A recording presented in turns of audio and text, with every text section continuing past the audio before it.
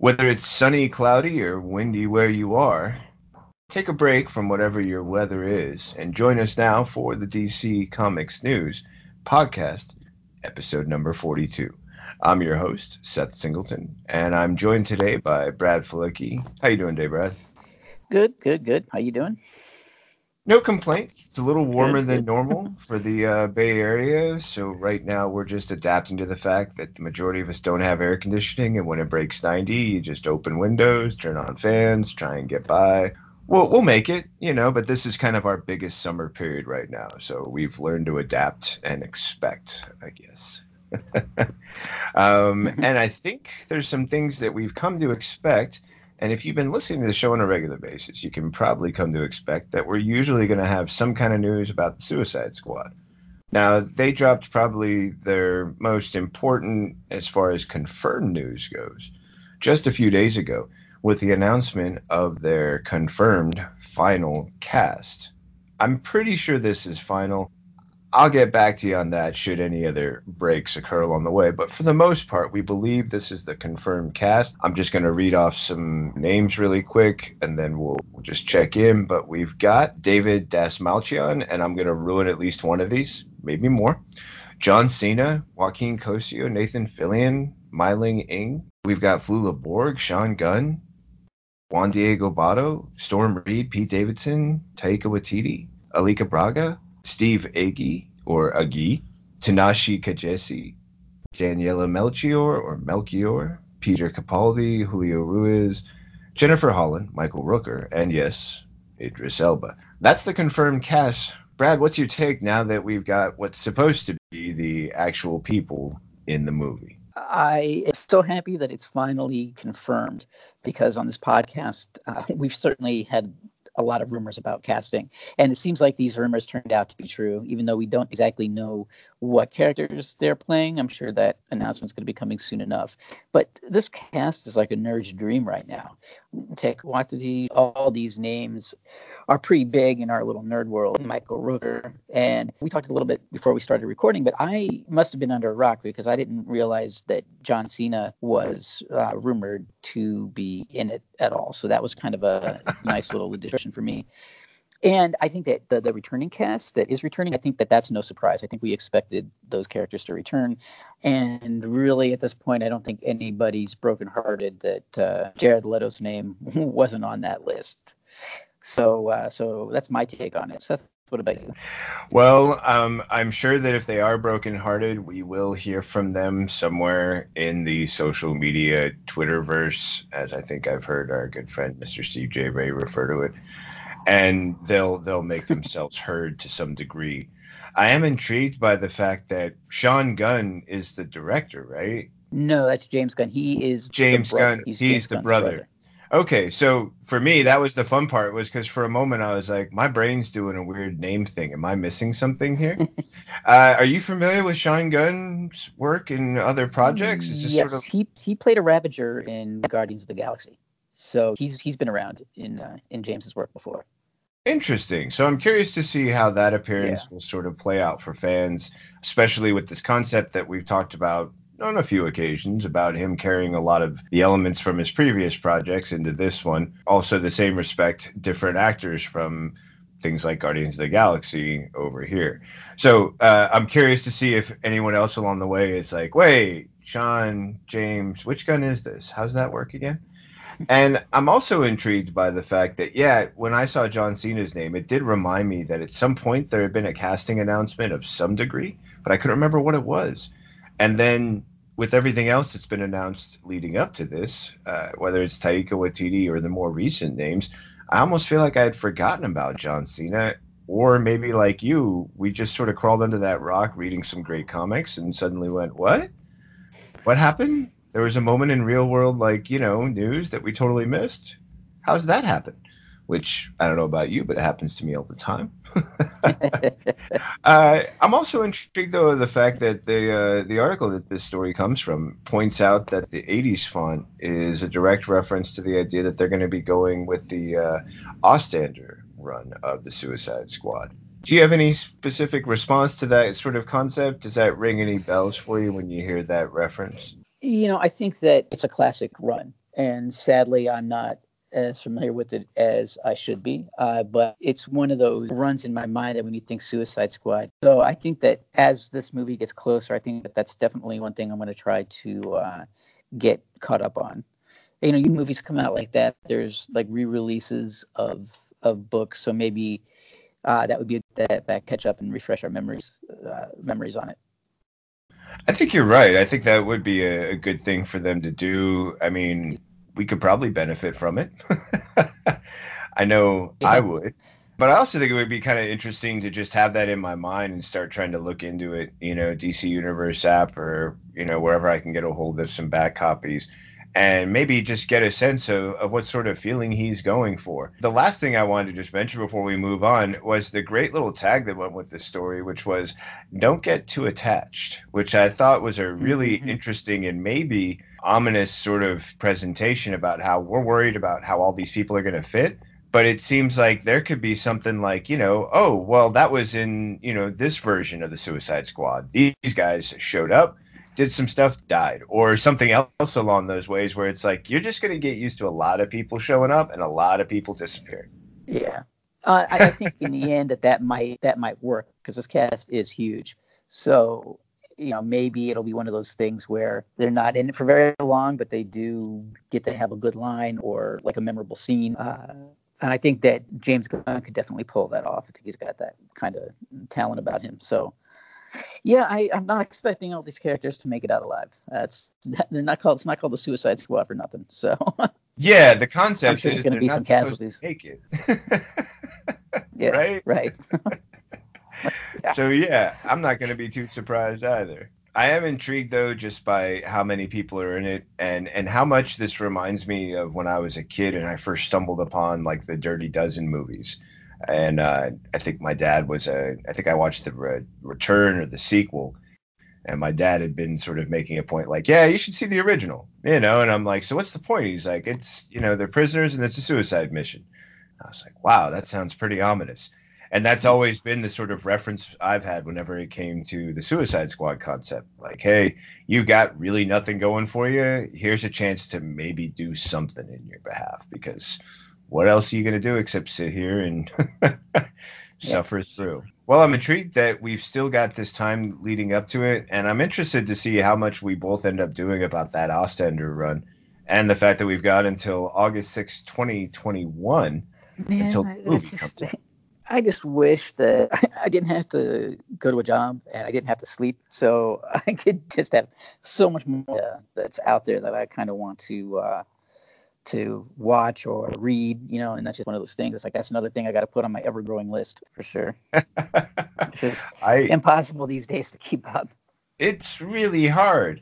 Now, one of those things that I think segues nicely is the fact too, we've got a little bit of time since 2021 isn't exactly coming up, within the next 6 months. We've almost got a year and a half before that actually almost closer to 2 years now. So we've got a little bit of time. So that's in our favor.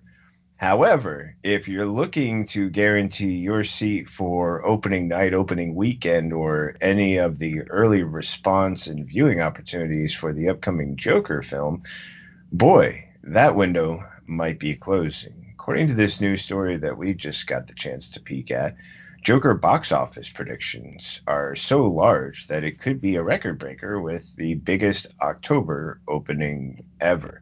So much anticipation about this movie. This story is a surprise for you, Brad. And overall, what was your take on this sort of projection for Joker? It wouldn't surprise me at all because this film has such a positive buzz about it. Fans are dying to see it. Critics love it. Now, I've seen this trailer. I go to a lot of movies, and I've seen this trailer in front of a lot of different movies, and every time it gets a reaction from the people. No matter what type of movie it is played before, it still gets a reaction out of people. So I definitely think that this could definitely break some records. And it's kind of funny that the record holder right now is Venom, because Venom was poison to critics when it came out, and I think that may have pushed some people away from it. Personally, I can go on and on and on and about things that I love on this podcast, and Generally, I'm more positive than negative about things, but I was not a fan of the Venom movie. And I think a lot of people felt the same way. And I think that the positive buzz that Joker has will take that over the top, because I think what's going to happen is that's going to bring people back into the theaters to see it second, third time, if it's as good as everybody's saying it is. So, in a nutshell, I would not be surprised at all if this shatters October records. What do you think? I agree. I see that, the comparison that they're using it to measure it against Venom. It was not a film that I enjoyed. I'm surprised that it made as much as 80 million. I really struggled with that project, and I agree. It's generally, something I like to try and like find the best side of, but that was a project that made it really hard to find a best side. And it looks like the other competition would be Halloween, which was a good movie, but I don't think it has the same sort of buzz and excitement that Joker does. There's simply so much going on about this, from the early announcements in the film festivals to announcements like this about the projections that seem to keep. It's almost like we're hearing about a tsunami, and every report is about how it's getting closer and getting bigger. Yeah. And I just keep laughing about that because I'm thinking to myself, like, okay, at some point it's going to hit and we're going to find out how big. But along the way, we just keep getting these warnings that it's getting bigger and bigger as it gets closer. And we really won't know what to expect until the day hits and it finally arrives. But these sort of like little hints just sort of build that anticipation that what we're going to see is potentially, like so many other projects that have recently been coming out where they say this changes the way people approach projects. Afterwards, we're going to see a lot of people going, huh, I wonder what we should do in response to this. And that's got to be the best sort of recognition any project can get. Mm-hmm. We're going to slide right out of the movie news and into some upcoming TV news. And interestingly, I feel both of these stories tie nicely together, and got to credit our editor, Josh, for setting that up for us. The first one is a recent commercial teaser trailer that features The Flash and some hints towards the Crisis on Infinite Earths. This isn't the first time we've had a story about Crisis on Infinite Earths, but this is, if I remember correctly, and if I'm going through just what we've covered, the first time we've had a story that features some imagery that actually references the upcoming event. What'd you think about this? And Brad, am I correct on that? Yeah, it did. It did. And it's one of those things. Every time I see more news, I get more excited for it. What they're going to put into this just seems amazing to me, between all the different characters. And I love that we're getting our first hint of what's to come with the Flash saying, "Oh, forget the words he said, but so many people die," or something like that. And that really intrigues me, and that feels like something very similar to the comics. So I'm really excited for this. And really, I'm going to go back to what I said before about wishing I had more time to catch up on all the things that I want to, because seeing all these tidbits and rumors and now this commercial, I wish I had time to catch up on all the CW shows, to be right there at that moment. And I'm probably not going to have time to do that, but I'm definitely going to watch this as it plays out over the all the episodes. What do you think? I'm really hoping I can keep up as this series gets closer, as this final crossover begins to build, so I can get that sense from all of the shows how they're working their way towards it. Because clearly, Flash is making a really direct approach. It's building so much of what is coming for the rest of the show towards this event will be part of that big change. I guess I'm also just really intrigued by the fact that as we keep hearing more information about stuff like this, it seems as though there's almost no stone unturned. There's almost no possibility that shouldn't be ruled out. Uh, and that's really interesting because I keep thinking Yes. to myself, like, wow, so given everything we've heard till now, how much more can we expect and, consider experiencing? And also, how close to the original material are they going to hew? Because after Crisis on Infinite Earths, we went to one Earth, everyone's timeline, being merged together, and only some sticking and some disappearing forever. We could really experienced some, profound impacts because it was a long time after that until we had a multiverse again. And the concept of making that sort of shattering change, I mean, you have to go back to those late 80s books and the response they had to this series in 85 and what that meant. Uh, I really think we're only sort of getting the taste of it, but you really touched on something, which is just how many characters we could potentially be losing. I think you touched on something too, because some kind of interesting talking to you, because sometimes you help me clarify thoughts in my head. And one thing that's getting me excited is, like you said, there's no stone left unturned.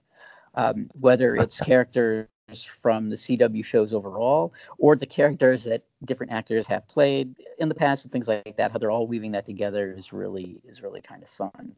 And as far as how much it's going to hit on the source material, I think that there's certain beats it's going to have to hit. I don't know how, it's not going to, obviously it's not going to be a direct adaptation, but I think there are certain beats of the story that it has to hit. Now, I don't want, spoiler alert, but if you haven't read Infinite Crisis yet, I mean, it's been out since the 80s, so you should have read it by now. But two important characters that are very also important to the CW die in Crisis. So I'm curious how they're going to play that off, if they're going to do that in some way. So we'll see. Yeah, that's actually where I feel like the biggest crux is going to come because while that's a sort of known thing for anyone who's read Crisis on Infinite Earths, what's also known is that Arrow sort of is the unknown variable in that equation. Right. Actually, what we've come to see since the end of last season is both Arrow, uh, both Oliver and Felicity have become unknown variables and quantities in that story. I'm actually intrigued because right now, as I'm thinking about this, it just triggered in my brain that, wow, that's amazing. Okay, I'm going to sound like I'm really just having a moment here, but I just realized one, in order for that, change to occur and for certain CW characters to not die, not only is there the possibility that we've got, Oliver or Felicity making a sacrifice in order to prevent that from occurring, knowing that their show is ending, but also this idea that just popped into my head, which is, in order to coordinate everything, the Monitor relied on a Harbinger. And there's no character like that in comics, but a blonde Felicity who's got all of that tech savvy could be a really interesting fill-in for a Harbinger-like character. Right. Yeah, because that's a character I always wondered how they were going to weave into the story, how they're going to bring that character in, because Harbinger's a very important character over the course of the Crisis to introduce the character somehow, and that's a pretty good idea. I would be all Yeah, for that. I think that would be. yeah, I think that would be a great way to do it. I mean, she's already done that sort of Overwatch character, so her ability to be a central figure during all of these complex elements that are occurring on real time. That was essentially what the concept of Harbinger was, except she could divide herself into multiple versions or, essentially like clones or different entities of herself to go out and perform actions in real time at the same time. What we can do is replace that with, a techno response, a technology version through her.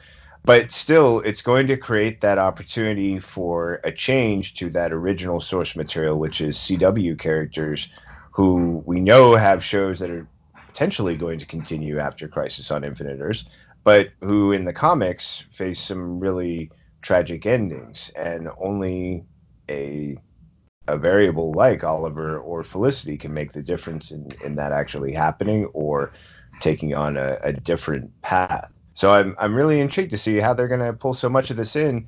And then when it comes to intriguing and the Crisis on Infinite Earths is the fact that now we've got this story saying that it's going to bring in potentially ramifications for the Black Lightning universe, which so far has been somewhat removed from most of the CW main universe, if not completely.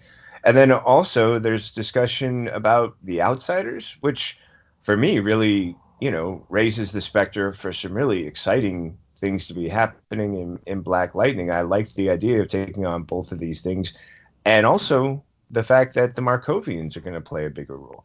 What was your take on this announcement that sort of extends the Crisis on Infinite Earths into the Black Lightning universe? I think that Black Lightning's had 2 seasons now to stand on its own, develop itself to get to that point where the characters are developed enough that maybe they can now cross over and be part of that. So that's kind of fun that can happen, because when the show originally came out, they made a pretty strong point to say that this is not part of the Arrowverse, but neither was Supergirl. So the fact that they can still cross over, I think Black Lightning's such a fun character, and this version of the character is very good, and I think he'll fit in pretty well. And as far as the Outsiders, I think it makes sense, because every season you want to expand and bring in more characters, and the Outsiders is a great pool to gather from. So I'm psyched for the third season, and that's one show that I do keep up with because I actually review it for the website. So I kind of like that could be happening. And they said it might not happen this season, but maybe season 4, season 5, like that. And I like that they are kind of looking that far ahead as well to see where the show can go. What do you think about that? I think it's a great development. I was really excited, and I believe it was mostly in last season that they began to reference the Markovians and the idea of them being players on a scene, and how now Freeland had become sort of recognized internationally because of, and if for anyone who hasn't been keeping up, essentially what we're talking about here and why it would be Markovia is that the concept is that in Freeland, citizens were captured as many as 30 years ago and experimented on and given some sort of solution that enhanced them so that they would exhibit meta powers or superpowers. Some of them have control, some don't, and many were cryo locked away and kept hidden and are now resurfacing, as well as the sort of knowledge that what was used to create them is something that might be available on the market. Apparently, this brings Markovia in because Markovia has been on the market for superpowered beings. Now, you review the show, so Brad, how am I doing on a rough synopsis summary there? Oh, yeah, yep. Okay, so I've really Sure. enjoyed. I've watched Yep, Black Lightning since the first episode. I've been a huge fan of the show. I really love what they've been doing.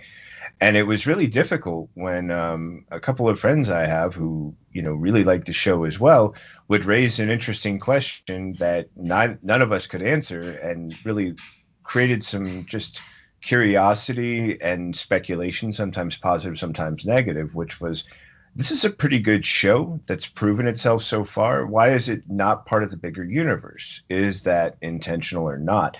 But I thought you did a really nice job of pointing out that these past 2 seasons have really given the show a chance to stand on its own.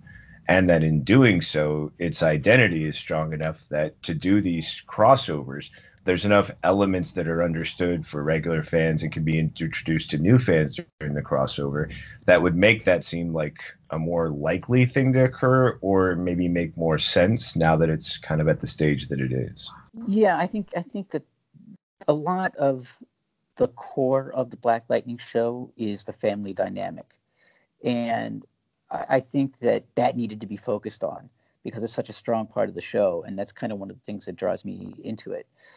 Cluttering it with a lot of bringing in more Arrowverse stuff, I think would kind of muddy the waters too much.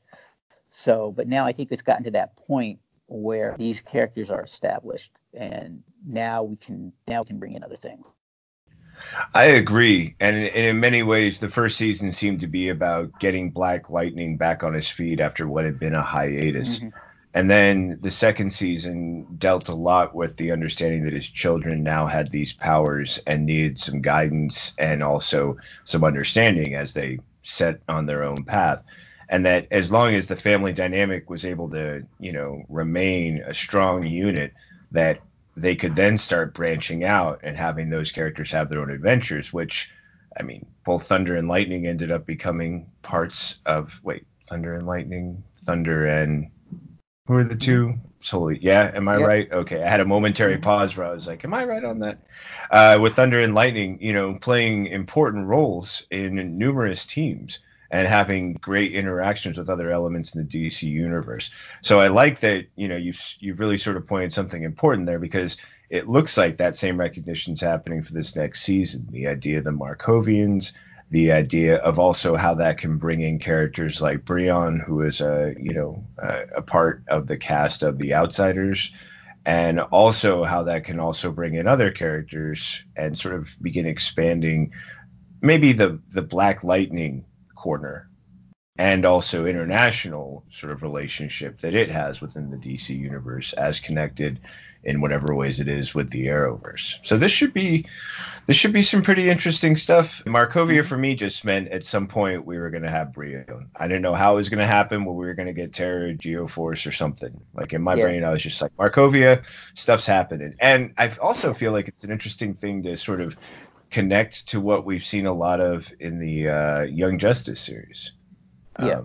Yeah. They've really made a point of how Markovia is this really interesting country, and how so many of the things that are timely are actually played out as far as an international environment through Markovia. Right. So that should make that really helpful Yeah. for this upcoming season. And we've got one last streaming TV story before we take a quick ad break, and that's a new trailer for The Watchmen that appears to explain why people wear costumes. Was that your take, or was there more to this trailer than just that possibility, Brad? Well, to me, we talked a little bit about this before we started recording, but the thing that stood out to me about this is just how they're bringing in elements of the comic into the show.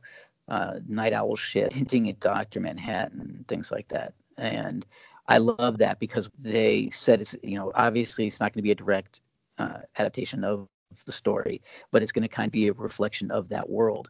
So I didn't really expect those references so much. So the fact that I'm seeing those really makes me excited. And I think that these new characters seem interesting too. It's one of those things that I kind of want to be surprised by because I am such a fan of the source material. I kind of want, it's one of those things where I want to be spoiler free going into it and kind of let it show itself to me through the first episodes. So I'm excited that those references are in there. Every time that I'll see a character mentioned or a character pop up, I'll be super excited. Any little Easter egg I get, super exciting to me. And Watchmen is one of the few books that I always find myself rereading every few years or so. And this will probably make me want to do that. I hope that it somehow involves Rorschach's Journal, because that was one of the wild cards at the end of the book, was this journal is going to be published, and that's just going to blow the lid off of everything that happened. So hopefully we'll see the after effects of that in the show. What did you think? I really thought this was an interesting way to suddenly start bringing so many of those elements from the book that I really hadn't seen up until this point into what we're now seeing in these trailers.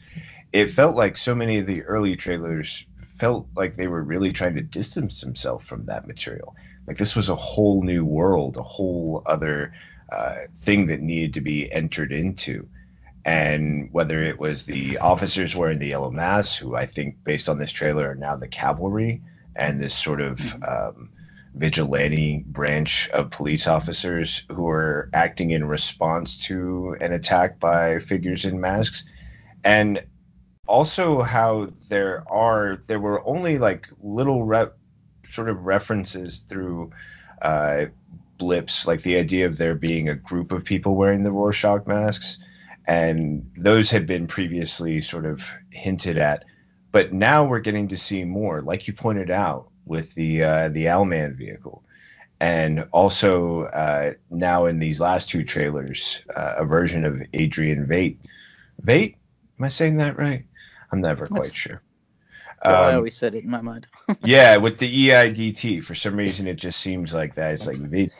And getting to see more of Jeremy Irons portraying him, and that sort of feeling that this is what's happening on the surface, and yet he's in the background, like we saw him so much in the original series and collection, behind the scenes, pulling the strings and sort of just doing that, the master moving the marionettes across the stage and all of the figures and all of the players.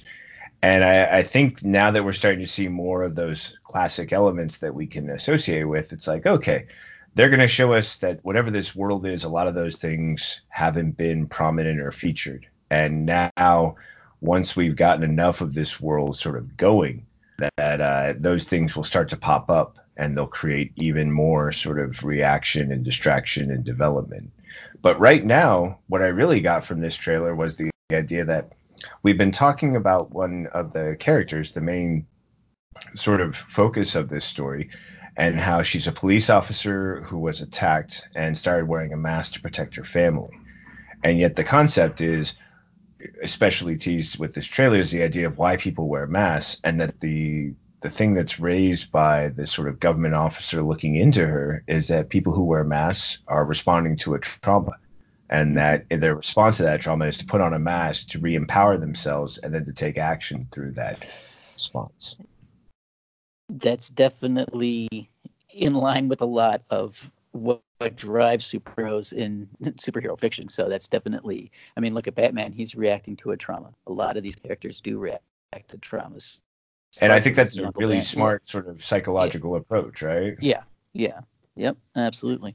So now, though, what's interesting is that it seems to be suggesting that while her intention and purpose was noble, that she's being shown not only by the sort of investigation by that officer, but other players who hopefully will become more known as the series continues, that this cavalry is actually acting similarly to Vate on two different stages, one in the very present and also behind the scenes with something much more nefarious, and that she joined them with one intention, but now, because of a greater, more nobler cause, will end up sort of, it looks like, being a double agent, which is a bit of a twist that I wasn't quite expecting.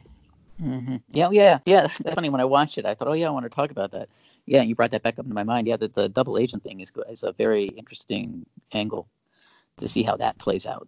Yeah, especially because in many ways, the season.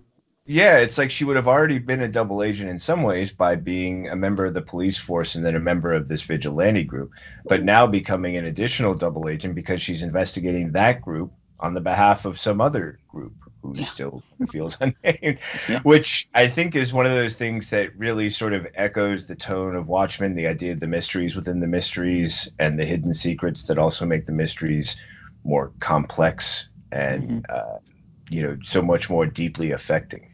Yeah. But overall, yeah, I thought there were some great moments in this trailer like that helped to inform more about what this story is going to be, and that they haven't, despite earlier sort of maybe suggestions, they haven't forgotten that source material, and it does pop up, just maybe not right away and maybe not as prominently as we might have thought this series would reflect. So I guess we'll have to see just how much of it continues to reveal itself as we get closer.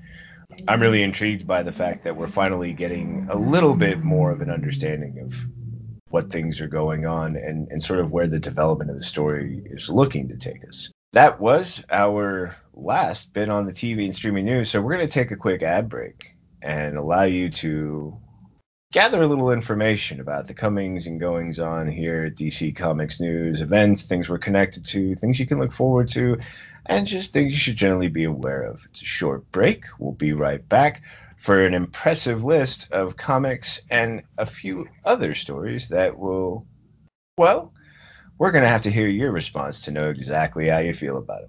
Thanks for hanging out with us. We'll be right back with DC Comics News episode number 42.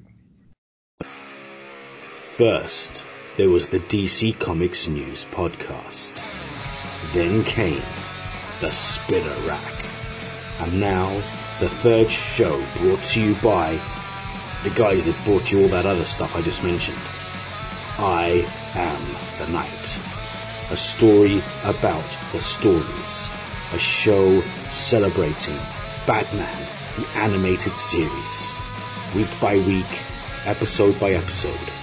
Just when you thought it was safe to put on a pair of headphones, I am the Night. Hey there, everybody. This is Josh Rayner, Editor-in-Chief of DC Comics News. Are you planning on heading to Wizard World Comic-Con sometime this year? Well, we have a great deal for you. If you are planning to do so, you can get 10% off your ticket purchase by using the code DCNews at checkout. That's DCNEWS at checkout to save 10% off your tickets for Wizard World. And that's for any city that they will be doing. So make sure you head over to www.wizardworld.com/tickets and use the code DCNews for 10% off. Back to you guys. And we're back from that ad break and really appreciate you sticking around with us for episode number 42 of the DC Comics News Podcast. You're back again with me, Seth Singleton, your host, and I'm joined today by Brad Felicki. Brad, we're hanging in, we're holding on, and we got a giant list of comics. You ready for this? I'm ready. Well, the news is good, so I'm right there with you. Let's dive in with the first one. And that's the announcement that DC's next big event is Hell Arisen, featuring Lex Luthor, apparently the Apex Lex, versus the Batman Who Laughs. Now, these are two of the newest versions of popular characters sort of facing off against each other, and it sounds like it's going to be a face-off that could be as popular as either the Justice League, Justice Doom War, or Dark Knight's Metal. Brad, what was your take on this announcement and what this could mean with these two characters squaring off? I think Batman Who Laughs is probably one of the most popular characters in terms of one of the recent characters that's been introduced that's had an impact in general, which is kind of cool to see that people loved him so much they keep bringing him back. And the fact that this is going to bring together storylines that have been brewing for so long since Dark Knight's Metal, Justice Doom War, like you were saying, and Superman, Batman, Infected, and the whole Year of the Villain thing. I think this will be a pretty good payoff for people who've been paying attention to those storylines. So I'm kind of excited to see what happens. What do you think? Yeah, I kind of get a big kick. Now, this is going to be silly, but I remember this sort of reference back around when the 52 Weekly was going on, and they had introduced some new villains. And in a sort of, it was in one of the collected books. There's that great little collection of essays that the writers will include or artists will include about what they were doing or thinking during these big storylines. And the reason they had introduced this new sort of villainous character in it, I can't think of her name, but she was sort of like spider-like. And they had a couple of really cool moments with her just being this like really evil presence. And the writer, I think they were talking to, said, yeah, the problem was there wasn't as many like big bads in the universe. And I kind of felt like Darkseid had been passed around the office, like the office bong. And I thought that was just the silliest sort of quote. But just this idea of how, you needed something new and fresh on the sort of villainy side, something to sort of scare people in a way that felt different than what you might experience with something intergalactic or universal like Darkseid, or something on the street level like Joker. And I feel like Batman Who Laughs has sort of really done that great thing of coming in and being that, creepy, scary, evil, bad, so many possibilities. And from the moment of his appearance in Dark Knight's Metal, you're right, he just keeps popping back up. He had his own miniseries recently. He's part of this, thing that led to the infection of these other heroes we're going to see soon. Mm-hmm. And he just keeps showing up in these ways where you're just like, he doesn't die. Like, he just doesn't die. And not only that, but whenever he makes a new appearance, you're thinking to yourself, and now we get to see yet another version of evil incarnate. And I think it's just such a tasty little morsel for everybody that they're like, no. I want to do something with this guy. We can't kill him off yet. I've got a story. Right. and how twisted he can make a character's life or get involved in that. The other thing that I just was curious about, I wanted to get your thoughts on, is the interview with James Tynion, who, essentially it's him and Steve Epting for the art who are going to be, responsible for this Year of the Villain Hell Arisen. And how he is talking about how having a conversation with Scott Snyder, Josh Williamson, talk about two other big writers making moves in the DC market. Mm-hmm. And apparently those cars honking agree with me. And in addition to that, the idea that they were talking about how there was Dark Knight's Metal, And that was the big event then. But then there was going to be this huge map that came from that, and how part of it was this Justice League story. I mean, Justice League is its own conversation we could get into, I'm sure, both of us, for weeks on end, about everything they've been doing with that. But how, if they wanted to have that map, at some point they had to include Lex Luthor, and that means these two squaring off.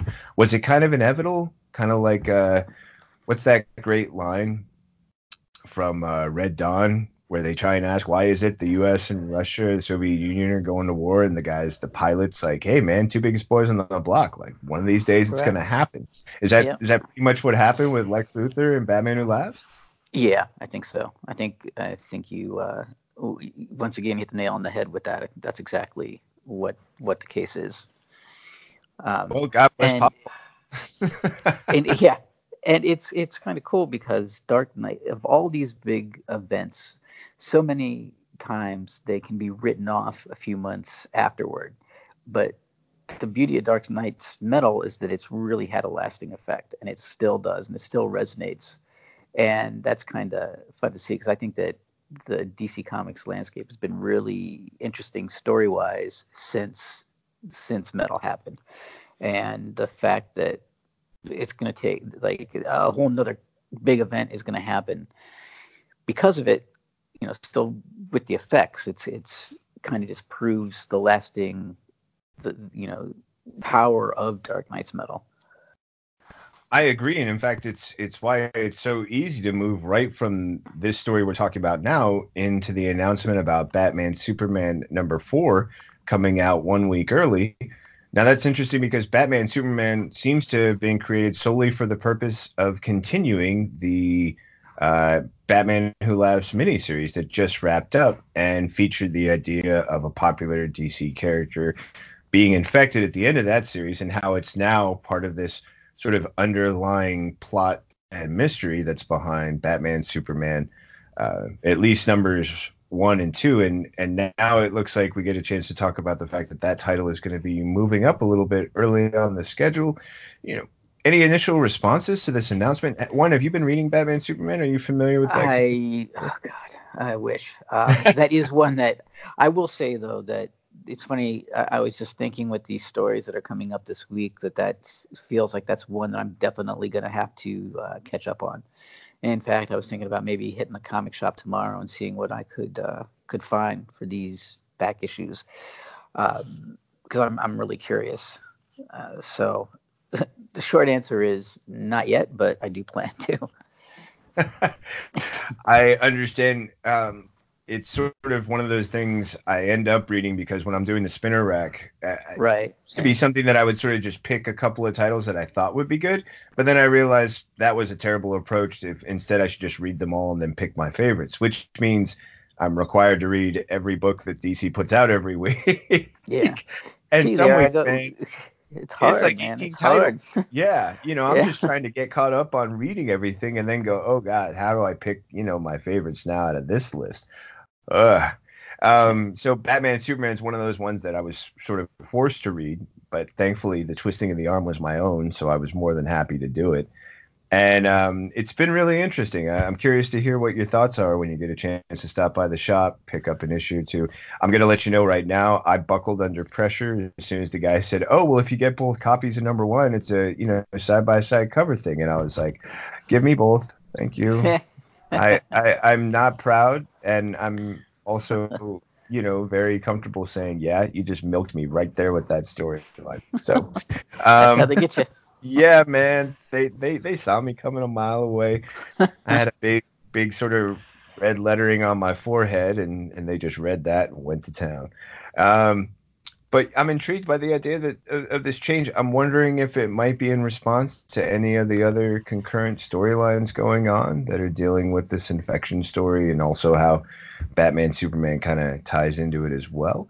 But other than that, I thought it was just an interesting development and a bit of a twist on the fact that so many of our stories have been about titles being pushed back. Exactly. That's exactly what I was going to say. It's so refreshing to have a story where something's pushed forward for a change. Yeah, it's a nice shift, huh? Yeah, it is. Now, I think, and I think at the end of the day, it really is about keeping the story going, because it is so tied into what else is going on. It's really hard to delay that, especially when Hell Arisen is coming down the pike too. So it's almost like they didn't really have a choice if they wanted to keep the timing of everything else going. Yeah, that's actually interesting because I'm looking over the announcement of the Hell is Risen, and I don't see an actual date as I'm looking it over. But I am aware of the fact that this is moving up early, and that might be response to any of that sort of momentum that might be getting picked up. And clearly, it's something they want to capitalize. I'm also intrigued by the fact that that this is sort of part of that that team that Tynan was talking about. We've got Josh Williamson writing Batman Superman #4. So it could be that his sort of inside knowledge on what they're trying to accomplish led to this decision to move up the date. It'll be interesting to find out a little bit down the road just how this all connected. Yeah. But on the topic of change, there's an announcement that Vertigo's House of Whispers has an artist replacement, and DC has informed retailers that Matthew Dow Smith will be drawing October 9th's House of Whispers #14, that Smith will be taking over for series artist Dominique Damo Stanton, and that Smith had done an unannounced fill-in on this week's House of Whispers #13, again filling in for Stanton at that time. They also point out, just interestingly enough, that Smith is one of the few current Sandman creators who worked on both this current era, or as they call it, new era, as well as the previous era, way back in 1996, and also had a 4-issue run on the Sandman Mystery Theater. Thoughts on this announcement? Is this a title you're reading, so it was something you were aware of, or any other insights like that, Brad, or what? Well, I think that I just think I'm okay with this as long as it keeps things on schedule. There comes a certain point where you can't keep pushing every single issue back, and we're to the point where the whole thing is getting kind of ridiculous. So if we have to switch up artist for a little while to give the main series artist a break and time to catch up on maybe future issues, that's fine. Because I think that when we've talked about this at length too, is that the fact that the more you push things back, the more it breaks the momentum. And I think that these Sandman Universe titles do have a good momentum. So I'd rather see them replace the artist for an issue or two rather than push the story back. I think that's a really great take on it. I feel overall that you're right on the momentum. I mean, dead on with the momentum for these stories. I feel like there's been a great thread through them all, whether you're talking about House of Whispers, The Dreaming, Sandman Universe titles overall seem to be really aware of their pacing and how each story has its break at the end of the issue and how it picks it up. And that rhythm is really important. And we've seen how it's affected some other titles. And it seemed like more recently the list had gotten even longer for titles that were having delays and pushbacks. So the announcement that they're replacing an artist, hopefully to address that issue. And also, I'm wondering if this might not also be a response to the fact that perhaps that artist was also working on other projects. It doesn't really state why this change occurred, and that now it looks like it's going to be permanent without any sort of announcement to where Stanton is going to be going. And with that idea in mind, I wonder if there's a chance that Stanton's going to be, got pulled away to help on other projects, or if this, as you mentioned, was just a recognition of, hey, 13 issues in, take a breather, kid. Like, pull away, work on some other stuff, catch your breath, do whatever. Or this is just part of a thing where, hey, we're going to bring in a fresh arm and we might move you on some other projects or have you rotate, or who knows what the behind the scenes. But it's interesting that it's the only thing that seems to be mentioned is the new artist coming on, not the reasons why the old artist is leaving or where they're going on to. Years ago, I lived with the comic book artist Jason Johnson. He did Gen 13 and the most recently the Knight Rider series. And I just remember how hard he struggled to stay on schedule. I mean, it was just, he barely left the house. He was constantly drawing. And even with that, he found it hard to make those deadlines. So I totally see why sometimes that could be hard, and why sometimes people need to get a little breathing room, like you were Wow. saying. So Yeah, it's that's a great yeah, insight. Thanks for providing that. I think yeah, it might be hard for some people to be aware of just how much time is required in order to meet whatever the demands or deadlines are, depending on how many projects you're involved in. Sounds like he was involved in at least one or two, and I remember Gen 13 being a pretty popular project that I feel might have had a spin-off or two yeah, related to it. yeah, And if he was involved with any of those as well, that just seems to compound your deadlines and also your kind of time consumption. So yeah, I think that really helps. It probably also points to the fact that if there's enough recognition of what the toll is, that hopefully this is a smart management decision, which says, hey, it's been about a year. Let's go ahead and give you a bit of a breather and let a fresh arm take over. I mean, hey, they do it in professional sports and in other trades and industries, right? yeah, yeah, exactly. But I was just sort of intrigued by that because actually I just read number 13 and I did take note of the fact that the art was different from what I had just seen in number 12. And House of Whispers has been telling a really interesting story about a pantheon of gods and sometimes going in close to a couple of those gods. And in that story, I was really intrigued that the setting, I thought it was maybe just a setting that had changed with the art. And now I'm going to have to go back and look at the fact that they did this changeover on the art team and how it's something I can look forward to for issue 14 and further on down the line. But I'm also just, I love the idea that when they made this decision, the choice ended up being somebody who had worked on the previous uh, Sandman universe, that he had experience with the titles back in 96 and also with the Sandman Mystery Theater. And I thought that was a really interesting choice. Like, hey, if we're going to bring in somebody to help out, let's bring in somebody who's done this before, somebody who knows that style and tone and can Right, bring so many of those elements to it so that it feels, different, but so very similar that it's, very easy for the reader to just continue along. And that was a really smart decision, I thought. yeah, Um, yeah. Now, talking about the fact that the past can sometimes find itself again in the present, is this story, boy, Josh, you were lining these up, kid. Nicely done to our editor for setting up this great sort of lineup of these stories.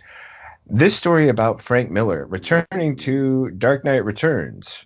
I feel like that was an important book in the 80s. Maybe someone out there knows whether I'm right or not.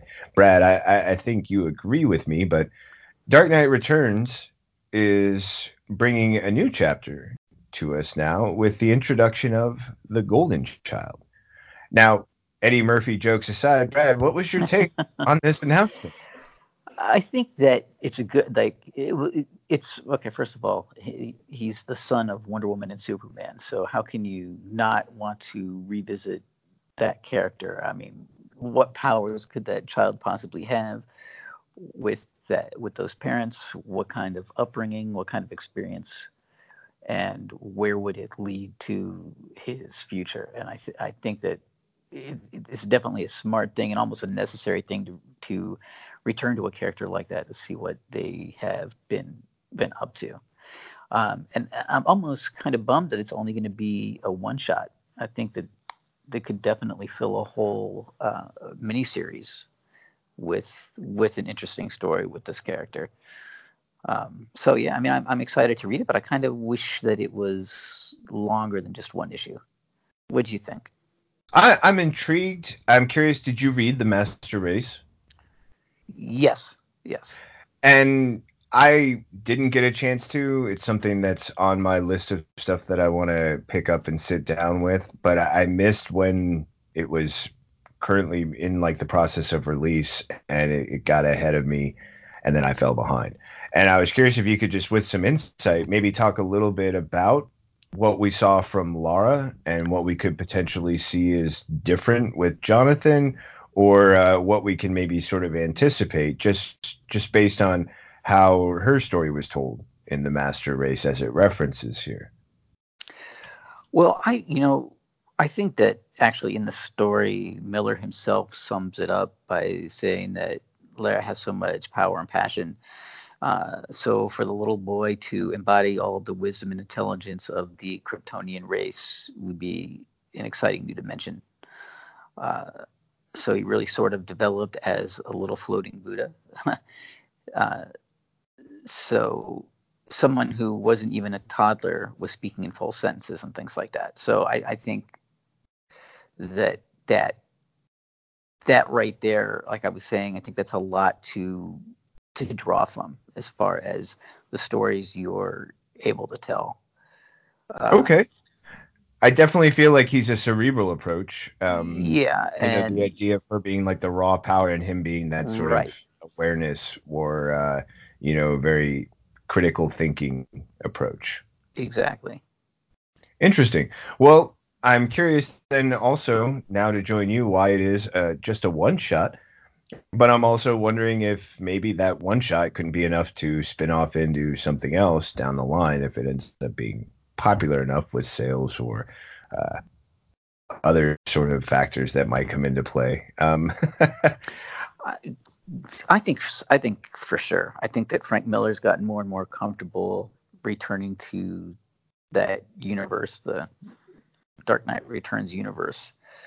That I think that's definitely a possibility.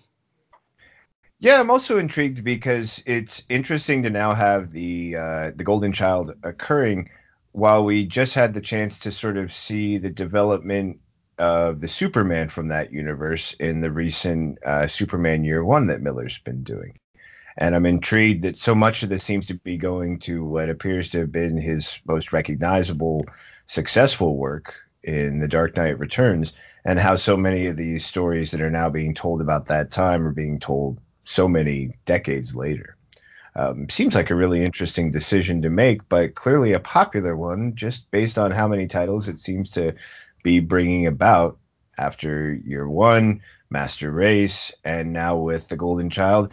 I wonder what other stories could be on the horizon, either the Golden Child and the story of Jonathan in a series, or maybe some other elements that were only touched on in the more recent Master Race. I guess time will tell, but I'm sure. Yeah, I think that and just how people respond maybe to the one shot, because these characters are young enough that they can be the center of some stories for years to come. Maybe even taking the focus away from Bruce Wayne. So yeah, I mean, I think that you might be onto something there. Well, that would be interesting, and also I like the idea that we could see some of this story carry on with Carrie Kelly. This interesting take on Robin, who was a lot of fun and who could, be an interesting decision to, in whatever way it happens, carry on the mantle of Batman, because as we keep showing with him, he's just getting older. And, time waits for no man. So at some point, we're going to have that transition into this future. And it looks like we might be setting up a great cast of characters in which we could possibly do that. For those of you looking to grab that one shot, Dark Knight Returns: The Golden Child will hit shelves on December 11th. And I can honestly say that by the time Brad and I have finished discussing this, I've already made the decision to email my comic book shop and add this to my pull list. So you can guarantee that should you want to know what I thought about it after December 11th, I guarantee I'm going to have some answers for you because I'll be reading it. By then, I'll have caught up on Master Race, and maybe Brad, you and I can all have a great discussion about what this new chapter adds to that discussion. Indeed. Now, the great thing about this sort of possibility that existed within Dark Knight Returns is all the things that you could do with that possibility. Another story that we get the chance to talk about here is a possible future story featuring Wonder Woman flashing forward to a dead Earth, as the title is called, with the Murder Falcon creator, who gained just a bit of attention, otherwise known as Daniel Warren Johnson. What did you think about this announcement and this concept of Wonder Woman in a future that is so ominously titled Dead Earth? I kind of have a soft spot for post-apocalyptic stories. I think putting Wonder Woman in in a world after a nuclear war is kind of fascinating. And the fact that it's a Black Label book means that they don't have to pull any punches with the story. So that definitely makes me intrigued. I love what these writers are doing with these Black Label books. Just letting their imagination run wild. I think that can only lead to good things. So it seems like every time they announce one of these Black Label books, I'm like, oh, I got to put that on my pull list. I gotta pick that up. And this one's kind of no different. Although I will say that I'm not familiar with Murder Falcon, who Daniel Warren Johnson is writing and drawing this. He's the creator of Murder Falcon, which I've never read, so I'm not all that familiar with his work. So I don't know if you've ever read it or if you had anything to say about that, but I was just not really familiar with that story. No, I am not familiar either, and that's something that I wouldn't mind sort of looking into so that I can get and feel a little bit more informed about him and sort of what sort of approaches I can expect. But I do want to point to what you were just saying about the idea of what DC Black Label has been doing, whether it's the upcoming Joker book or more recently, I've been really enjoying Last Night on Earth and its version of 3 different timelines and a possible maybe post-apocalyptic future. And I'm a sucker for those too. I don't know if it's the Road Warrior, Mad Max Beyond Thunderdome sort of thing, or the more recent Fury Road, or Waterworld, or you name it. But anytime you show me that something bad happened and this is how we survive, Book of Eli, whatever, I get this concept of just like, okay, so how did it happen and how do we make it work afterwards? And the idea of putting Diana in that scenario where, despite her mission of peace and the other humanitarian missions that she's taken on as a representative from Themyscira, that she's not able to prevent most of humankind dying in a nuclear war, and now sort of continuing her noble duty to fight evil wherever she can in this regards, the monsters that are apparently roaming the earth. And the freedom you mentioned is probably one of the most exciting things. What they've been doing, I mean, the stuff that they've done in Last Night on Earth conceptually with different DC characters and the way they've warped and twisted them to such apocalyptic versions of themselves, I mean, for me, just raises a huge specter of possibilities for how you can take that same idea, whether it's humans or superheroes that survive this thing and the monsters they become, or villains no less, and how here's Wonder Woman just trying to figure out what the purpose of her existence is other than killing these things and surviving in the process. Sounds like a great story, and one that I agree I'm a sucker for. I'll put it on my list, and maybe I'll find some time like you to cut out some sleep and see just what this Murder Falcon's all about and how it can inform this upcoming Wonder Woman story. However, there is at least one announcement that means that you can't just rush to the store if you were expecting something, because sometimes delays still happen. And that announcement has most recently affected Swamp Thing Giant #2, which has now been announced to have been pushed back by about 3 weeks, originally solicited for November 27th. Its new release date is December 18th. Any thoughts on this one, Brad? I know it sort of follows up on that story, a couple of story topics back about, with the replacement of an artist, and we can see now that there are still delays affecting DC titles. What's your take on the Swamp Thing Giant #2 and its 3-week pushback? Oh, here we go with pushbacks again. It's always a bummer, but at least with the Giant issues, it's not a matter of momentum that you're losing, because they're essentially reprints, and there is one going to be a 24-page original lead story, and I wouldn't be surprised if there was something tied into that original story that's leading to the pushback for 3 weeks. I think we talked about this, and it might have been you who said that it's concerning when they push back something that's just reprints, but at least this does have an original story that might be part of that reason. But man, I wish that we could have a week where we don't have to talk about things being delayed. I mean, really, when it comes right down to it. Yeah, so that's my take. I just wish we didn't have to talk about things being delayed. What do you think?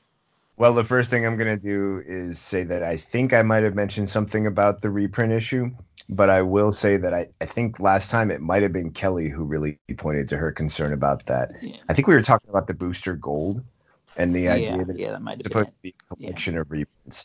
And I tried to get on the side of DC and be like, hey, maybe it's something about layouts or technology or transferring the old to new style. Because I do know that if you follow the history from the 80s into the 90s and even up until now, some of the transitions regarding the technology that was either tried and failed or tried and used and then eventually replaced doesn't always become compatible with the newer versions, and how you can sort of get the best version of that without just doing like a Xerox kind of thing. I'm not sure what that involves, but it is interesting that she had brought up that point about the Booster Gold, and now it's becoming part of this conversation that we're having about Swamp Thing Giant. Now, I'm intrigued because in here it says that there's 2 news stories, which I thought there had only been one news story as well. You got the 24-page lead story, and then also it looks like, now I'm not sure which one, but you've got The Beat Goes On and then also Kind, which it says are both news stories. So I'm sort of intrigued how that might have come into play in addition to the reprints. But overall, it's just a surprise that if you have had enough reprints at some point, you would hopefully start identifying what the cause is. Or not reprints. If you've had enough reschedules and you have the chance to sort of recognize what a pattern of cause is, you can find a way to get ahead of it, I would think. But it seems like this is just something DC has not been able to get ahead of, and we're seeing it affect new titles and even titles that have a combination of reprints and new. So while I agree that it's not affecting the momentum, it is interesting that we're still seeing its impact in so many other books, and still wondering why, because sadly, no one's really telling us. Mm-hmm. Not and sure that's how to part of take the that. distressing part of it too, is that we just don't know why it's happening. And when they don't tell us, we always assume the worst, because if it wasn't such a bad thing, why wouldn't they just tell us? Agreed. And that's really why I think I've said as many times as I think I can realistically what I think is important for them to do regarding sharing information and having a lot of public disclosure. But right now, until they do that, all we can do is take a lot of these things at face value. And because we've got so many amazing comic stories still to talk about, we're going to take this opportunity to take our second break, finish up the rest of those ads, make sure you stay informed as loyal listeners to DC Comics News, the podcast, and all of the things we have currently available for you and coming up for you on the horizon. Thanks for sticking with us during that short break. We'll be back with the rest of our comic news. We promise there's plenty of more stories to tell, and even a few surprises for the end of this episode. Thanks for hanging out with us. We'll be right back. This is Seth Singleton from DC Comics News, here to tell you about the Spinner Rack. Each and every week, DC Comics publishes so many great books, it can be hard to decide where to invest your time and money. And that's where the Spinner Rack comes in. The Spinner Rack is my honest attempt to rate, review, score the top 5 books from DC Comics each and every week. How can you listen? It's easy. All you have to do is go to your favorite platform, subscribe to DC Comics News Podcasts, and wait for the new episode to load up. Join me each and every week as I sift through the best from DC Comics and pick my top 5 books. Can't wait to share them with you and to hear your scores when you share them with us, right here on the DC Comics News Podcast. Hey there, everybody. This is Josh Rayner, Editor-in-Chief of DC Comics News. Are you planning on heading to Wizard World Comic-Con sometime this year? Well, we have a great deal for you. If you are planning to do so, you can get 10% off your ticket purchase by using the code DCNews at checkout. That's DCNEWS at checkout to save 10% off your tickets for Wizard World. And that's for any city that they will be doing. So make sure you head over to www.wizardworld.com/tickets and use the code DCNews for 10% off. Back to you guys. And just like that, as promised, we've returned from our second ad break to pick up the final third of DC Comics News Podcast number 42. I'm your host, Seth Singleton. I'm here with Brad Felicki. Brad, we're going to dive right in to an announcement that the Supergirl title is welcoming a new creative team this December. Essentially, with issue number 37, we will have writer Jody Houser and artist Rachel Stott picking things up. What's your take on this one at face value? And interesting that it comes right after we've been talking about some of these delays and changes occurring within the different titles leading up to this.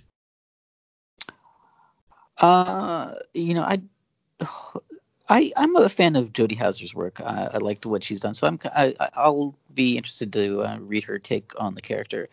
She has co-written it before with Steve Orlando, but I'm kind of curious about her take on the character. And I really don't know the backstory enough if this was something that they're trying to avoid delays or what. But face value, I'm a fan of Jody Houser, so I want to see what she does with the character.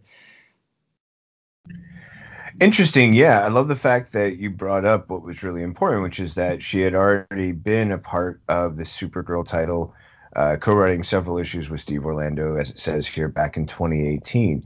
And much like the earlier Sandman universe story, this is another instance in which the at least one member of the team who's coming on to work on the title is someone who has experience working not only with this title, but with this character, and has already shown a bit of work in a co-writing position.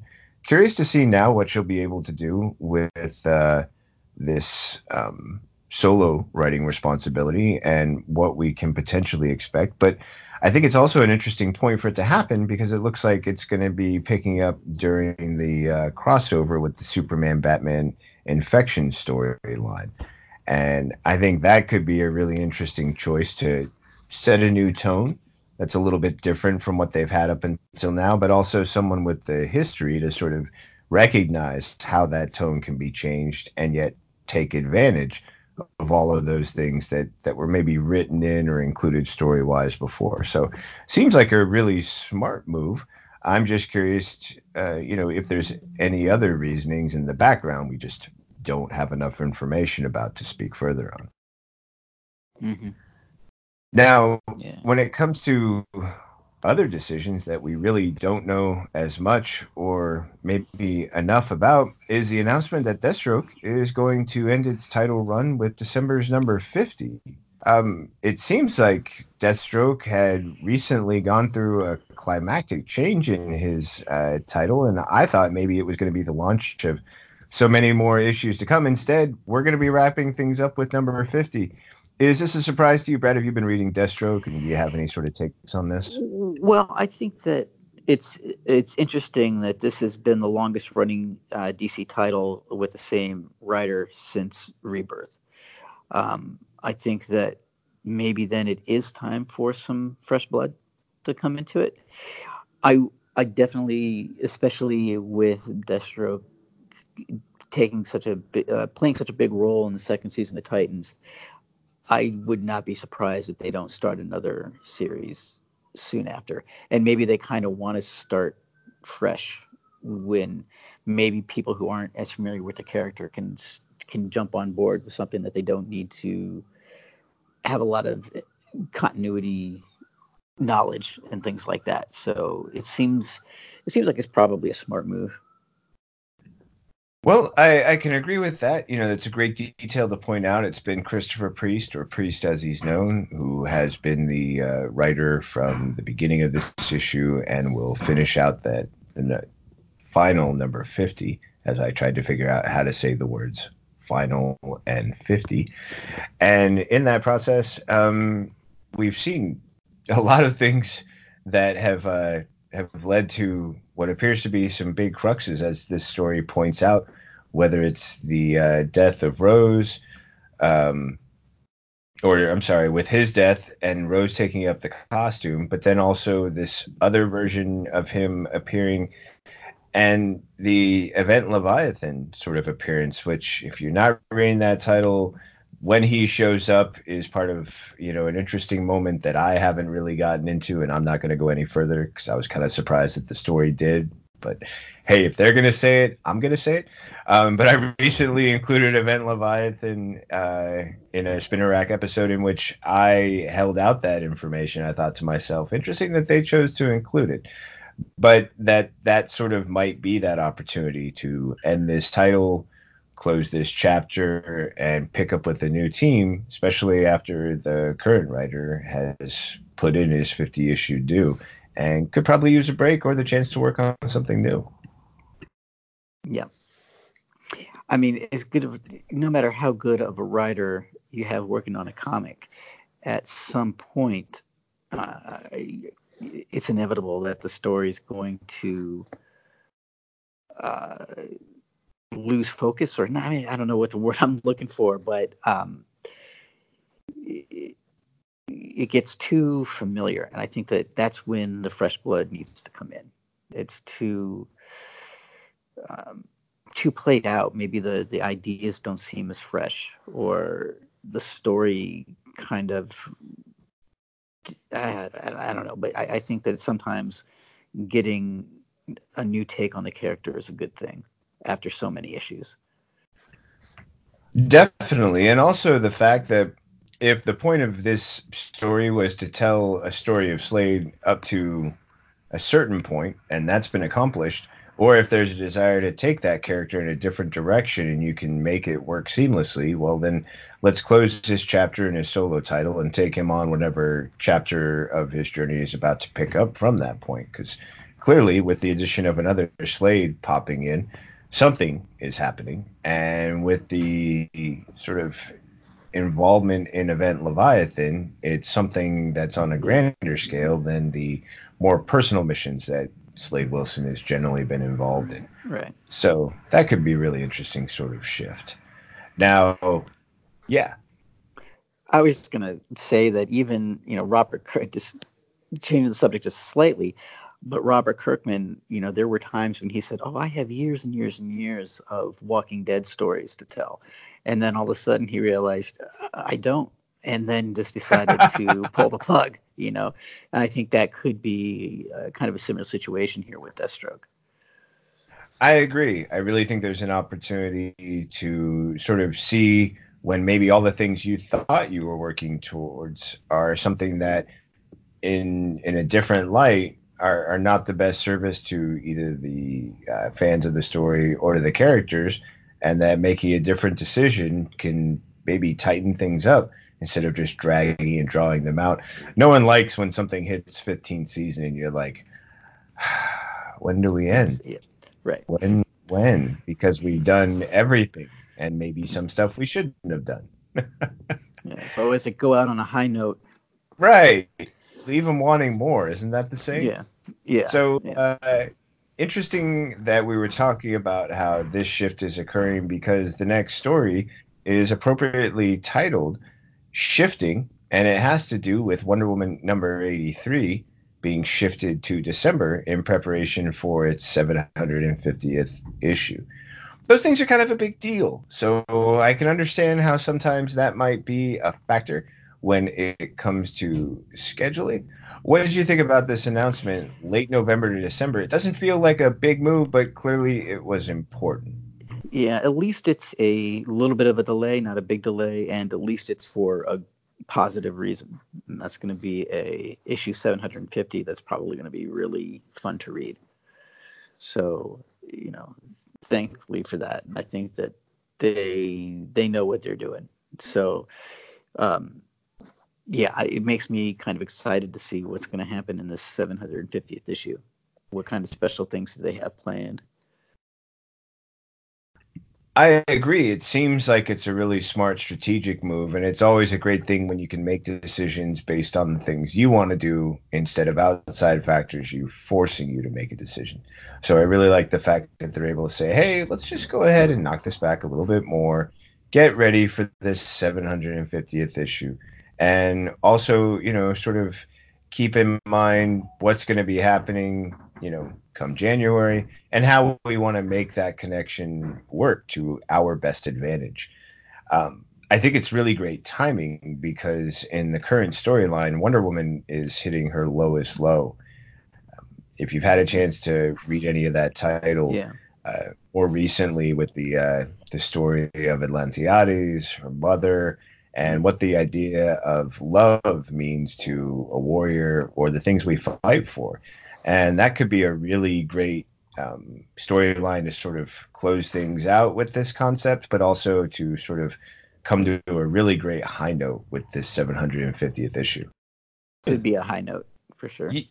Yeah, and I really feel like they've really focused a lot recently on the elements that have always been sort of at Diana's core, like her faith, her belief system, and her kind of identity as Wonder Woman, as the emissary from Themyscira. And those would all be things I think you'd want to highlight come with the 750th issue and with the approach of the sequel coming up soon as well. Right. Yeah, exactly. Nice. And keeping that in mind, of course, so many of these characters have been around for so long, it seems like what should be a secret or should be well known to everyone is still in many ways considered a secret.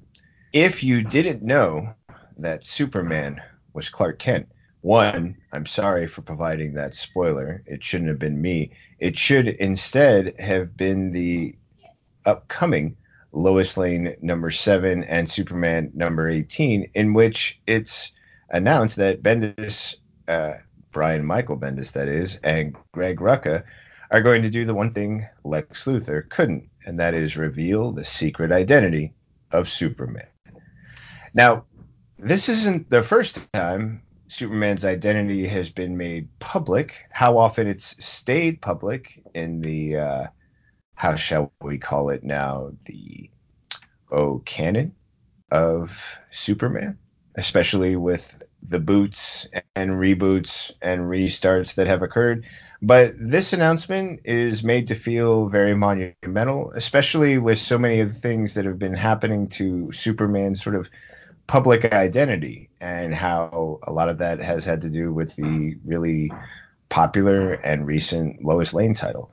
Brad, have you been keeping up with Superman and the Lois Lane title, and also what this could all mean for this announcement? I I just wonder if the world's going to be like, well, we should have seen that. How did we not notice this before? It was just the glasses. But it's funny that you mentioned the fact that it had happened before, because as I was reading the story, I was like, come on, that has had to have happened in the comics before. And you were saying that it has, and it's kind of been, for one reason or another, erased from the continuity. And yeah, I think that the real question is how long is this going to take in the comics? Like, how long is that going to last before people forget it, or something happens? But the fact that they're kind of making a big announcement about it makes me think that it will stay that way for a while. And I'm really curious what that's going to do for Lois, because what we talked about earlier, heroes wear masks to protect their family. So she'll have a pretty big target on her back that maybe she didn't have before. So that'll be interesting to see how that plays out. Yeah, I'm intrigued by the fact that as you were, mentioning that, I glanced, and even as recent as 2015 in Action Comics 41, Lois puts two and two together and reports that she has Superman's secret identity. And that was considered at the time to be like a really big approach. This one, though, I note the story points out, suggests that Superman is actually making the decision on his own. And I find that to be an intriguing approach. what would be the moment when he decides, okay, I'm going to make this decision and I'm going to reveal it for my own reasons? It sort of maybe suggests that someone trying to kill her has something to do with this decision, and also that it's got something to do with concerns about the family and how he can best sort of confront that. But the process leading up to this decision for him to make it on his own, I find to be a really interesting decision. And as you pointed out, it looks like it's being built in such a way that it's going to have lasting implications. And that could be really interesting for the storytelling to come out, especially as it might tie into some of the stories we were just talking about, like Batman, Superman, the infection story, other things like that. Yeah. There's a lot happening in the DC universe right now, for sure. Change is popular. It's always a question whether or not change is good, and sometimes it's just a recognition that change is necessary. So easy to point to so many different changes occurring within the DC universe. How big this one will be will, of course, be something we can report back to you as the sort of ripple effects continue throughout DC. But not all of the changes are as earth-shattering as Identity, but they are interesting reflections of changes that not only can we look forward to, but can define concepts in our mind. The idea of World's Finest for me always meant Superman and Batman. It was just that sort of concept. Now, DC Comics will soon be releasing Batwoman, Supergirl, as World's Finest in the DC Giants title line.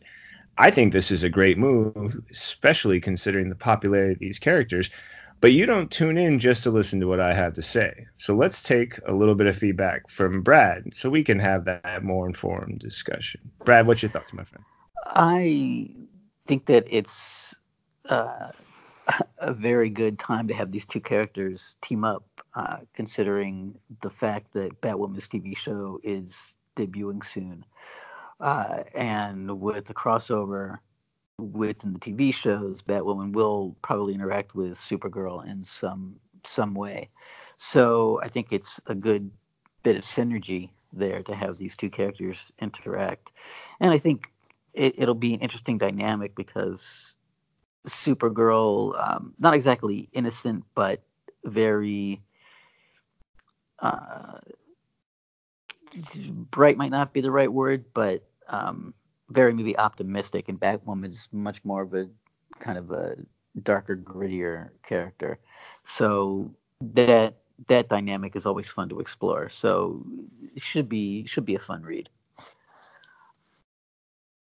I think so. I think you really touched on what will be one of the most compelling factors, which will be seeing these two characters interact with each other.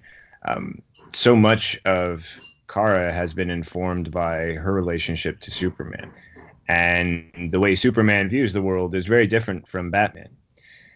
Batwoman didn't train or grow up in the shadow of Batman, and her journey to becoming Batwoman was a series of events that have really shaped her thinking to a very similar and yet also completely different approach than Batman takes. And while it might be helpful for Kara to maybe consider the sort of thinking of Batman when it comes to interactions with Batwoman, in other aspects, it's going to be so completely different that they're going to have to create a foundation for their relationship based on understanding who each other is. And I'm sure the same will be true for Batwoman, who might look at Kara as just, another sort of over-the-top optimistic Superman version. And yet Kara has shown that she's got a little bit more of that fighter's edge to her. She's willing to tap into that anger more than Clark sometimes is. And because of that, we might get to see a slightly darker take on the concept of World's Finest, of which I am all in favor for and definitely looking forward to. So I think this is a title that gives you plenty of reasons to be excited. Yeah, for sure. Yeah. Now, if you're someone who likes to get excited when you're involved in the story, DC has the event for you. It's planning on hosting Villain of the Year Fan Award, in which the winner of the award will be revealed in a comic book coming this December. I think this is really interesting. While it's a more appropriate approach than the reference 1988 Death in the Family concept, in which people called in on a hotline to decide the fate of Robin, this decision is a little bit more on the positive take. Brad, what was your positive take? Yeah, I think it's definitely more of a positive thing than voting on whether Robin dies. And I think, I mean, not to harp on it, but I think that back then when they put that out for the vote, I think everybody knew what was going to be the outcome. I think everybody knew that people were going to vote for Robin to die. So it's kind of interesting that it's not something so maybe negative or something so even obvious to see what they will choose. And it kind of gives DC an insight on what characters fans are responding to the best. So that can help give them insight to what to do with certain characters going forward, which I think could be kind of an interesting thing. I think so too.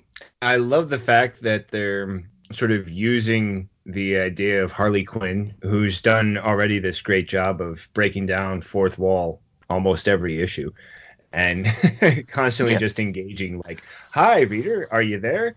Isn't this stupid, or isn't this silly, or isn't this fun? And then saying, oh, let's take a little extra meta where I'm going to read a comic book about myself. So playing with this concept in a very Vonnegutian way of, who's telling the story and who's the star of the story and who are the characters makes this a perfect place to sort of play with this idea. I love, though, that they've actually got a web address titled DCVillainoftheYear.com. Yeah. Not just go on to DC Comics, / Year of the Villain contest. Goes to the DCVillainoftheYear.com website. That feels a little bit more in line with the hotline approach. But overall, I agree that, most people will have a different approach to this question than they did with the, hey, do you want to see a Robin character live or die? Well, considering we've never seen one die, what do you think people are going to say? Whether you like Jason Todd or not, the opportunity to tell an original story about a sidekick being killed off and having a role in that decision, sometimes we're a morbid society, of course. That's a possibility highly considered. From what I remember, at that time, people did not like Jason Todd at all. That was like well known leading up to the event that people just did not like him. Yeah, and it seemed like it was a choice that made it almost like DC's not going to put the decision in their hands because they don't want to be responsible for screwing up on how they get rid of him. But they will put it in the hands of the fans, who they can then be like, hey, man, this was your call. We just responded to it, and this is the story you got. Mm-hmm. Which was a bit of an out that maybe wasn't the classiest way to go, but we all learn from our mistakes. And it's interesting that now, in some ways, Jason Todd is one of the more interesting characters who has a really prevalent role in so many different stories, whether it's more recently in Event Leviathan, in his own title, or ever since the sort of return of his character has meant ripple effects throughout, DC and Batman's universe. But who the Year of the Villain winner will be is something we can talk about later in December, because right now there is an overwhelming abundance of cuteness happening in the other category of our news selection. This is something that isn't movies or TVs or comic books, but it is a byproduct of the influence of DC Comics. Folks, I'm talking about tubs. Tubs? Wow. Tubs, I'm saying this, are a new rubber duck line. If you missed having one for your tub, Tubs is here to fill that need. They're a new line of collectible cosplaying rubber ducks that include DC Comics characters like Batman, Robin, Joker, and Harley Quinn. Now, I was caught off guard by this concept, but Brad immediately keyed in on one of his favorite details. Brad, tell us what you like about this. I love the fact that the Batman duck is holding a batarang. And I love that the Harley Quinn duck has the big mallet slung over her shoulder, and that it has a little smiley face on it. Seems perfect. I love that if they include Harley Quinn, they're going to include that oversized mallet. And yeah, that Batarang detail was brilliant. Now they retail for $12.99, and I'm going to be honest, I don't know how many of those I will be buying or how popular, like the Funko Pops and others, they will become. And how or where to get them is still a bit of a mystery since there hasn't been a release date. But if you want to find out a little bit more, apparently the site The Nerdy has an entire list of the Tubbs product line, and it's not just DC Comics. So if you've got a favorite theme you're looking for, Tubbs just might have it. I really think I could try and say more about it, but overall, I feel like that's my limit when it comes to Tubbs and, as these call them, cosplaying rubber ducks. That okay by you, my friend? Yeah, that's fine. All right. Shifting gears into our final story of episode number 42, the announcement that DC Universe Online will be entering the Dark Multiverse with Dark Knight's Metal episodes. I don't play DC Universe Online. Maybe now I need to if I want to have the chance to maybe play the Batman Who Laughs or one of these other amazing characters available. Is this a game you play? Are you familiar with what this might mean for the DC Universe Online community or gaming itself, Brad? Or Well, if not, what's your take? I don't play it often, but I have played it, and it is a good game. And these things it's cool with these free to play games that they can keep adding this content into it and allow players to continue on, their adventures within the game.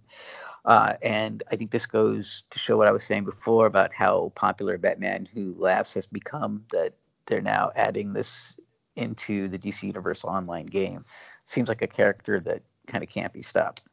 So that's kind of cool to see, and I think that fans and people who play the game are going to enjoy it. And now that it's going to be on the Switch, I think that that's going to broaden the audience who will get this content as well.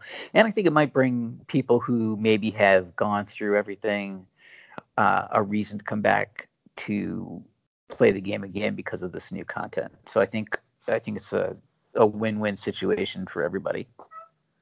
That's really interesting. Now, I'm going to be completely honest in my Luddite nature that I wasn't even aware that this was a free-to-play multiplayer game. I mean, I knew it was multiplayer. I just didn't know it was free-to-play. I thought for a lot of these online MMOs, as they call them, multiplayer online, that you had to give a credit card and buy a bunch of stuff and do all these different things in order to be relevant in any way. But it sounds like you just got to sign up. Yeah, there's transactions where you can improve your character, things like that. But overall, to get your feet wet in the game, it's free. Interesting. Well, I know that if you weren't interested before and the Dark Multiverse is something that caught your interest, this might be an interesting way to pick it up. I am curious if you played it a little bit. Maybe you can help me out with this concept of the episodes. Is this something where you have to play each episode in order to get up to number 35? So you have to go through 1 through 34 before you can experience this Dark Multiverse? Or is this something you can just jump in at any point and experience a chapter story? I think you have to build up your character to a certain level to be able to play the new content. Gotcha. Okay. Yeah, actually, it's funny, right as you were saying that, I noticed that it said that this part 1, episode 35, will feature versions of content available to all players level 15 and up, which I guess maybe means that there's like a sort of level you have to reach before you're eligible to sort of participate. Yeah. Interesting. Well, I'm curious because even if I just want to check it out visually, it might be something I would really enjoy. And I love that this story ends with this great little announcement that you can actually view the episode on live stream with the development team on the official DC Universe Online YouTube channel, and that the story gives a link to it.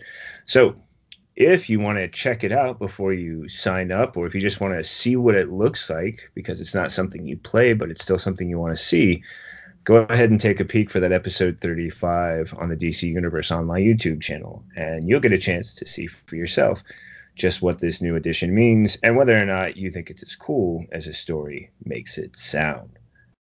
And that, my friends, was our last story of DC Comics News, podcast episode number 42. I've been your host, Seth Singleton. I've been joined by the always brilliant Brad Felicki. Brad, if the people loved what you had to say, want to hear more, or just want to keep up with all the things related to you, what you do at DC Comics and more, what's the best way for them to find you? You can find me writing news and reviews on DC Comics News. You can follow me on Twitter at FlickyB1. It's FILICKYB and the number 1. Nice. And as far as me, your host, my name is Seth Singleton. You can find me by typing my name Seth, my last name Singleton, and the word story into a search engine. And then go ahead and pick the platform you like the most. When you do, leave me a message, and then I think we can enjoy a great conversation. When it comes to DC Comics News, it's available on all the major podcast platforms. So if you want to hear more, go to Apple Podcasts, Spotify, Stitcher, Google Play, or your favorite podcast platform, and let us know that that's where you listen by subscribing, rating, reviewing, and then go ahead and giving us a shout out. If you want to make that something we get to see, choose your favorite social media platform, Facebook, Twitter, Instagram, Tumblr, or YouTube, and use the @ symbol and DC Comics News. That's at capital D, capital C, capital C, OMICS, capital N, EWS. You can also check back here to catch more episodes of DC Comics News Podcast. I am also available for the Spinner Rack, my weekly pick of my favorite DC comics each and every week. And also look forward to the new series, I Am the Knight, hosted by Steve J. Ray, featuring an episode-by-episode breakdown of Batman the Animated Series. This has been the DC Comics News Podcast episode number 42.